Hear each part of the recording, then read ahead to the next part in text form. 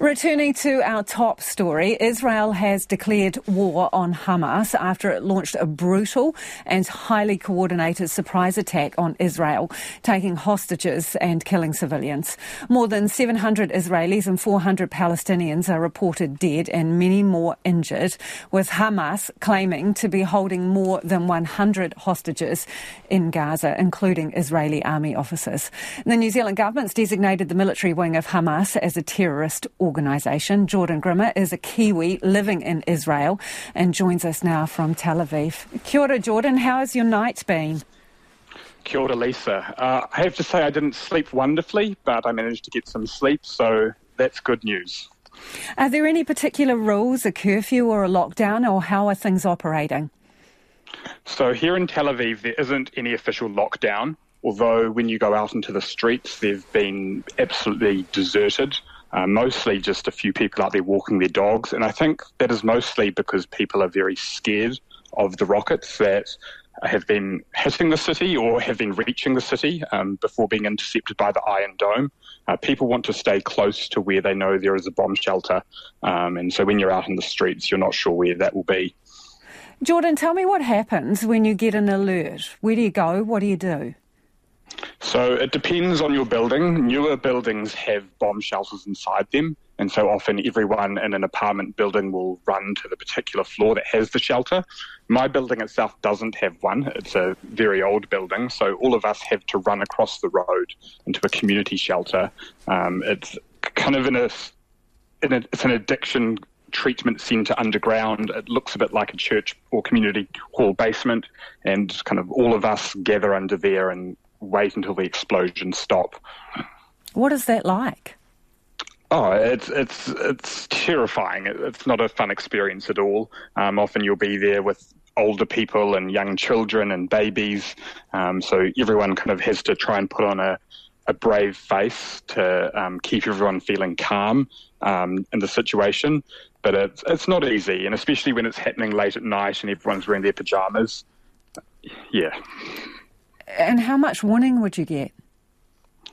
So we get, when the sirens start, there is generally in Tel Aviv around 90 seconds to get to the shelter before you'll hear the explosions or the interceptions. So from my apartment, we can get underground in the shelter in about 60 seconds, but it depends on how far up you live in the building or how far away you live. Jordan, I wonder what has been the reaction between your friends and people you talk to about the level of sophistication in this attack launched by Hamas?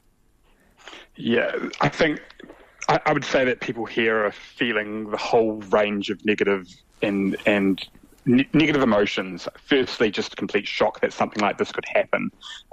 There's going to be, I think after the dust settles, there will have to be hard questions to be asked about how this could occur, but secondly, just absolute kind of disgust and shock, especially some of the footage that has been circulating on social media, people being massacred at music festivals, old women and young toddlers being taken hostage.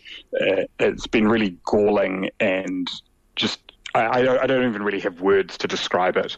I mean, I think Saturday has had the largest number of Jewish people killed in one day since the Holocaust. And so that's been a psychic shock to the people here, that something like that could happen. What kind of discussion is there publicly about the hostages and what Israel and other international countries, because there are many people from different countries who have been taken hostage, about what is going to happen with that situation?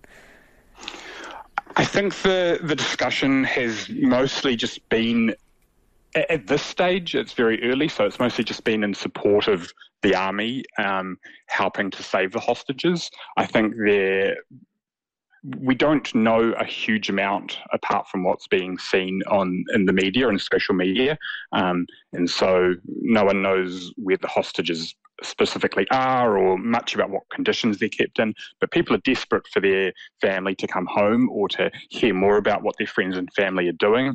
And so, yeah, people are just really wanting that to happen, and so they're hoping the IDF and other supporters will help that happen, but we're just having to put our faith in that.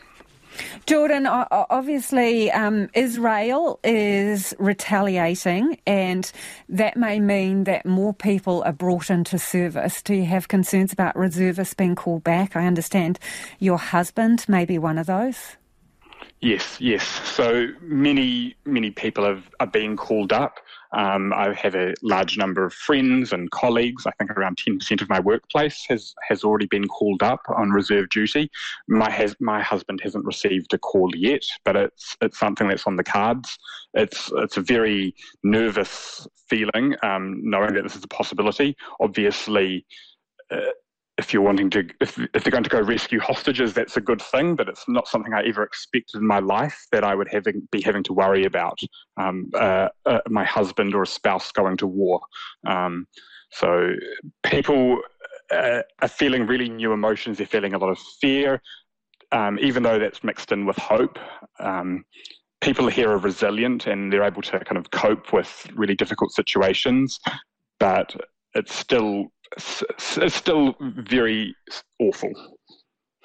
Jordan, I really appreciate you talking to us at what is an incredibly difficult time, I imagine. Thank you for that. That is Jordan Grimmer, who is a Kiwi who's living in Israel, and he was joining us there live from Tel Aviv.